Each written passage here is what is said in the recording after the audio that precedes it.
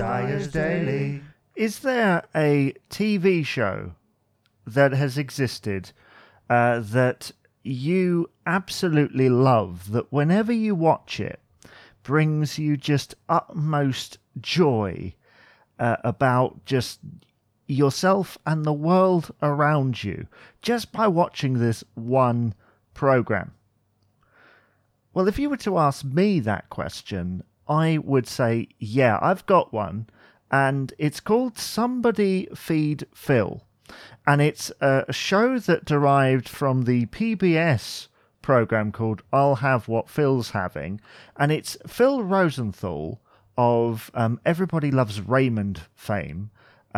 He was massive in that arena. And so he does this kind of travelogue food show where he goes around the world into different cities, finding out about their culture, and not just about all the innie culture or the things that you might know about it, but also how other cultures have influenced that particular place. And it's a special on Netflix.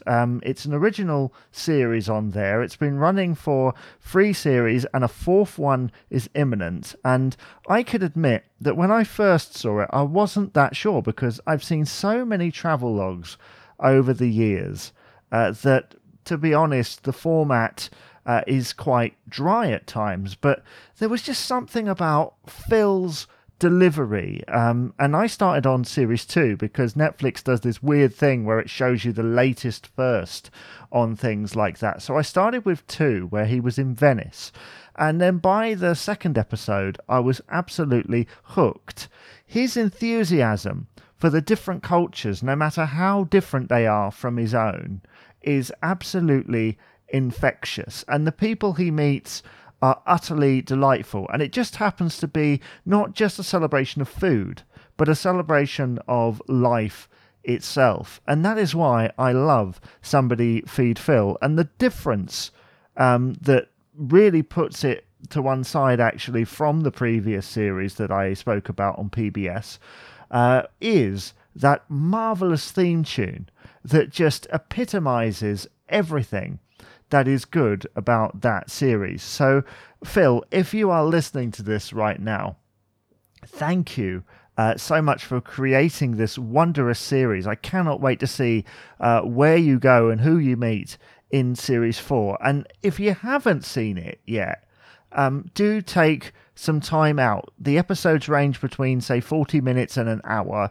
but believe me, it is well worth it if you love food, if you love human story, and if you like comedy as well, because it is at times exceptionally funny. And I am nearly on my way to a rewatch. I cannot wait to see the 4th series, but I shall be rewatching over previous. And one last mention, actually, for his parents that always appear at the end, plus his wife as well.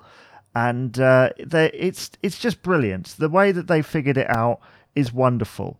Once you've seen a few episodes, it can feel like, they've definitely found their corner here. So yeah, that is Somebody Feed Phil, and please do feed him now. That is a Netflix original. Series 1 to 3 is available on there now, with the 4th available from, I think it's the 30th of October 2020. So do go and check that out, but go and check out the previous episodes as well and find out more about Phil as well. So that's Somebody Feed Phil, one of my favourite shows. So what show do you feel that strongly about? Do let me know via the usual channels. And from me, Jamie Dyer, thank you very much for listening. Bye-bye for now. Dyer's Daily. Thank you for listening to this episode of Dyer's Daily with me, Jamie Dyer. Please remember to rate, comment and subscribe on your favourite podcast provider. Also, check out me on social media. You can tweet at JamieDyer89 on Twitter or facebook.com/JamieDyer89 and like my page on there. Also, check me out on YouTube. Just type in Dyer's Daily and you'll find me. Bye-bye for now.